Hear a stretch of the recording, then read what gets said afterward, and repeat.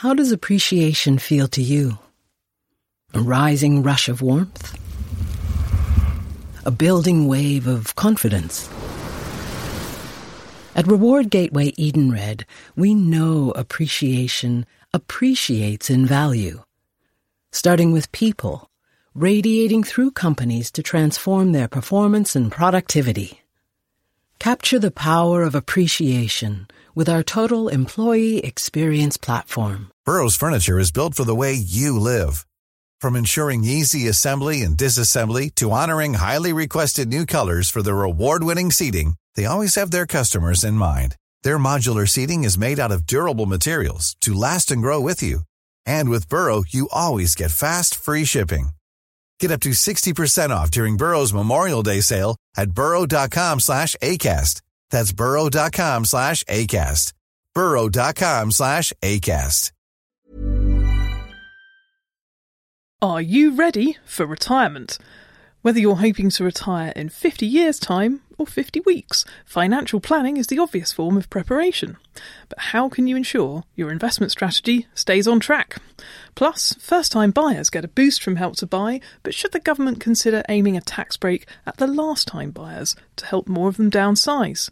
And finally, meet FT Money's newest columnist, Jane Owen, whose debut column, The Invisible Woman, rails against ageism in our society. Welcome to The Money Show, the FT's weekly podcast about personal finance and investing. I'm Claire Barrett, FT Money Editor, bringing you this week's money news.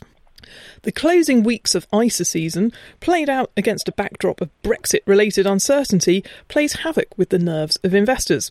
Whatever you're saving for, FT Money columnist Jason Butler has stressed the need to focus on the long term in his latest column, and he joins me on the line now. Welcome, Jason. Hello, Claire. So you stress in your column this week that investment is very much a long-term game. Can you briefly tell us why? Well, it depends. Obviously, if you're saving up for something for the next couple of months, and that's obviously not long-term. But for most of us, we're looking to convert our human capital, what we earn, into financial capital. So when we don't or can't work anymore, we've got money to fall back on. And to a lesser extent, other goals like funding children through university education, etc. So the reality for most of us is we're trying to fund a 100-year life and for the time when we can't work. So we're really having to think to ourselves when we're saving for those objectives, what's happening in the next week, month, year, or even next decade is of little consequence. It becomes more of a consequence, though, when you move into drawing off of your money when you're older. And you explain in your article this week how the power of compounding can really turbocharge people's investments over time. Yeah, I mean, what people don't realise, when you first start out, compounding is a blessing, but it's also a curse for younger people or people with not much money, because you don't get the benefit of compounding, which is the ability to earn money on the money that you've earned. So in very simple terms, if you have £1,000 and it grows by 100, you've then got £1,100 that can grow by another sort of 10 or 12 or whatever it is percent, and it grows on each other, so it builds on itself. But when you're just starting out on your savings journey, or you have very modest amounts of money, it's what you add to the pot that makes the biggest difference, which is why a lot of younger people or people with modest wealth that sort of get a bit sort of frustrated that their money's not moving quick enough. But once you've built some money, once you're starting to get to a certain level, and it does depend sort of 10, 15, 20, 25 years, you start to have more contribution to the growth of your portfolio comes from investment returns and less comes from what you add to the pot. So when you're young, it's what you put in that matters most. And as you get your pot bigger and you've been saving for a longer time, it's the investment returns that matter. Well, time in the market, as they say, is better than timing in the market. But nevertheless, We're only human. And choppy markets like we're experiencing at the moment can cause investors to make emotional reactions. Yeah, it can do for those that have built wealth. So if you're someone who's built some wealth, then you're going to be more sensitive to movements of that money going up and down. The only thing you can do there is control how much you're withdrawing from it if you're living off it. But when you're younger, it doesn't really matter. In fact, when markets fall or when markets are very volatile, you'll benefit from something called pounds cost averaging. So the average cost of the investment should be less than the average price of the investment. So when you're young, you should celebrate when markets fall and when we're going through very volatile times, because it means that you're buying investments for your long-term future at a discount. And who doesn't like a deal? Who doesn't like a nice discount? Well, exactly. It might cheer us all up, depending on what markets do with the latest twists and turns of the Brexit negotiations. But finally, Jason, before we let you go, tell us how we can all improve our personal relationship with money. Well, I think as I say, you've seen me probably speak before. There's this thing of does it love you and leave you, or are you soulmates? And getting to become a soulmate with money is, I think, really about being honest with yourself about the role of money in your life and working out how much is enough. And that really just comes from asking yourself one simple question and thinking it through. What is important about money to me, truly? And if you can get honest with yourself about the role of money and what a good life looks like, as opposed to the goods life, then I think you were halfway there. It's being honest with yourself and continually standing back and saying, am I being played by the consumer society that we live in, or am I living a life with true values where money's in perspective and I'm mastering money, it's not mastering me? Well, thanks very much there, as always, to Jason Butler. You can read Jason's column, Stick to Your ISA Strategy, now on ft.com/nextact, our free content hub for readers in later life. If this has inspired you to get your finances in order, you might be interested in our next reader event, Routes to Retirement, Financial Planning for Later Life. To be held in the City of London on the evening of Monday, the 29th of April, it will be chaired by me and contain a panel of FT experts.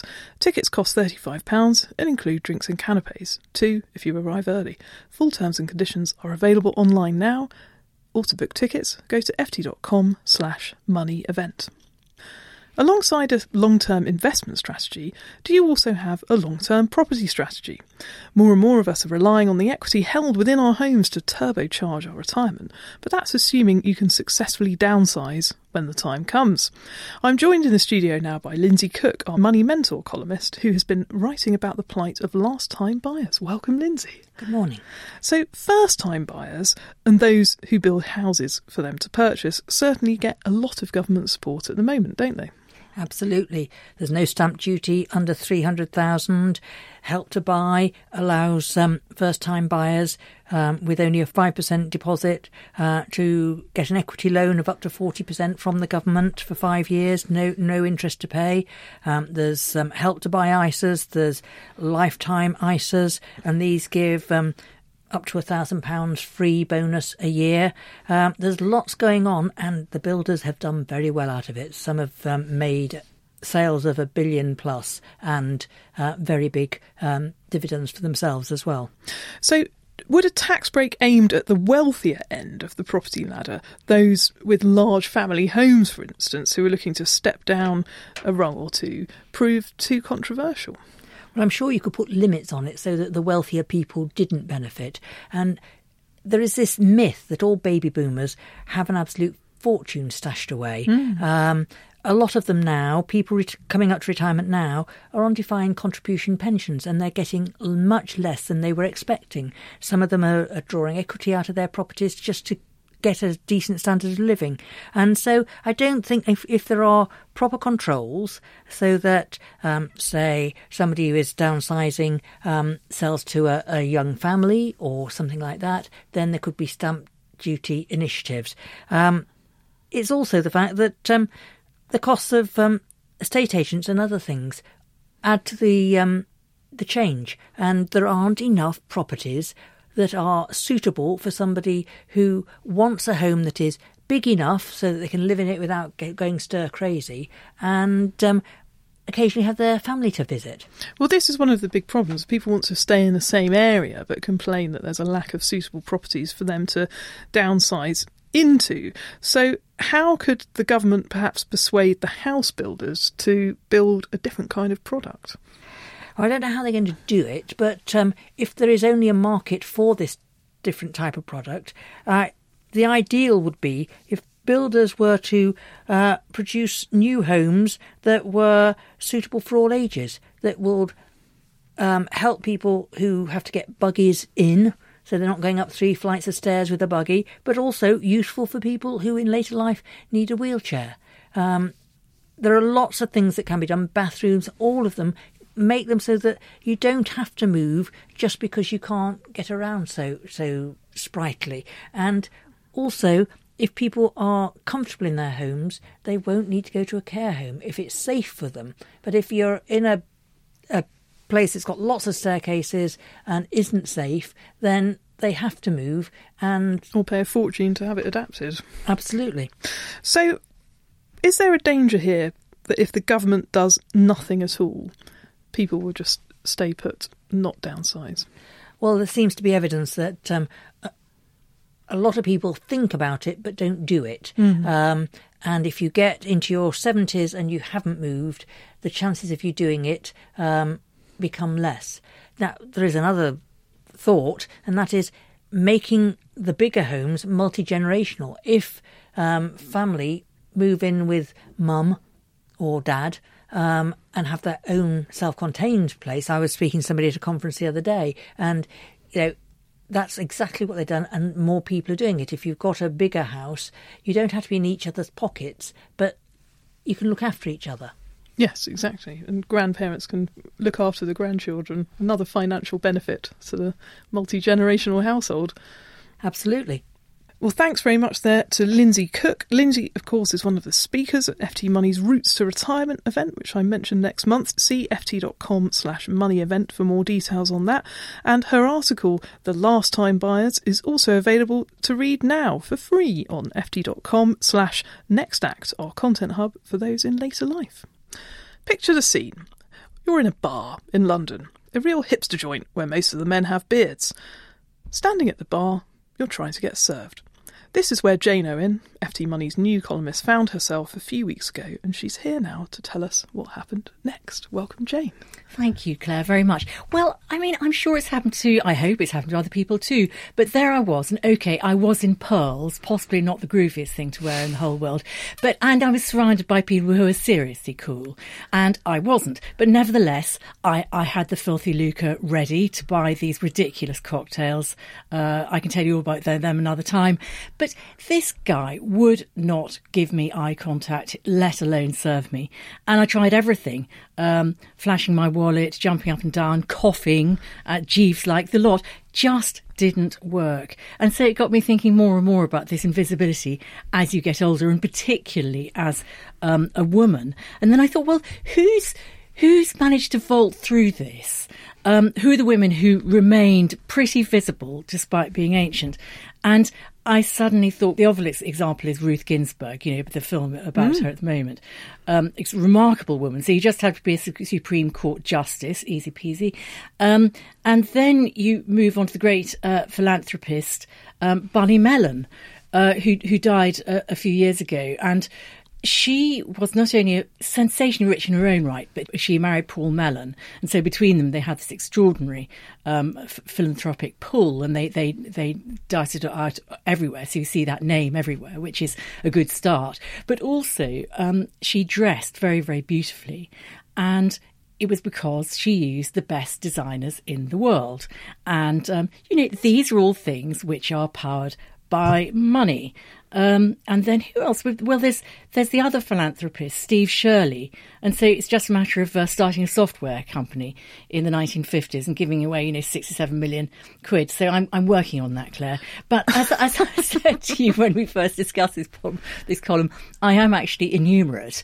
I am terrified of money. So it's going to be very interesting writing this column. So you think that women become invisible when they get over a certain age? That was your experience at the bar. But I'm going to ask you, do you think that this could also apply to men of a certain age, or is it particularly females? I think it's particularly female. And I'm afraid that, as you know, at the FT, we try very, very hard to watch all the gender issues and all the rest. And I think by and large we do very well. But very often you go through the paper and online and in the actual paper, and you see lots of pictures of ancient men, but very few of ancient women, other than possibly Christine Lagarde, who is so stunning that, it's her age is almost irrelevant. And there are a couple of other examples like that. And so I think it does apply at the moment more to women than to men. And it's sort of obvious, men have been in the position of power, i.e. money, far longer than women. And that has become a great attractor. And so no surprise, I suppose. But I think it's interesting watching how subtly a lot of these prejudices appear. And that's why I'm asking readers to write in and tell their experiences of that ageing, particularly as women, but men too, every gender. I'd like to hear how people are experiencing it. Well, because certainly as we get older, we generally have more money because we've been saving it all up for our retirement. So we decided to call your column in FT Money Old Money, because it's a funny name. But you're going to write about the various ways that your finances change in later life. So, I mean, this week it's been about the experience of spending money or trying to spend money. But you're also rethinking how you earn money and what we mean by retirement. And as you mentioned earlier, the desire to give money away. All of these will be covered in future Old Monies. It will. And just going back to the influence for a moment of women and how that has worked over the years, the very cornerstone of Western thinking, i.e. Socrates, it has just been revealed in a book called Socrates in Love, was actually channeled by a woman. I suggest you read the book. It's extraordinarily interesting, and I think it will change our view of how women think today.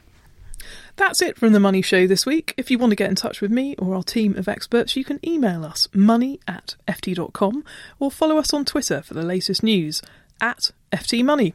We'll be back next week at the usual time. Goodbye. Selling a little or a lot?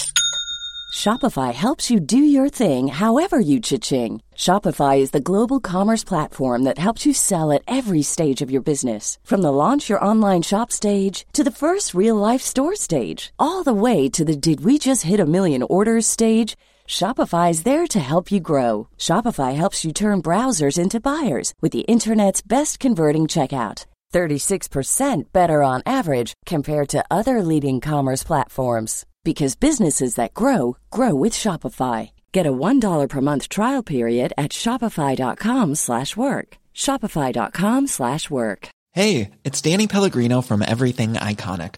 Ready to upgrade your style game without blowing your budget? Check out Quince. They've got all the good stuff, shirts and polos, activewear, and fine leather goods, all at 50 to 80% less than other high-end brands. And the best part? They're all about safe, ethical, and responsible manufacturing. Get that luxury vibe without the luxury price tag. Hit up quince.com/upgrade for free shipping and 365-day returns on your next order. That's quince.com/upgrade.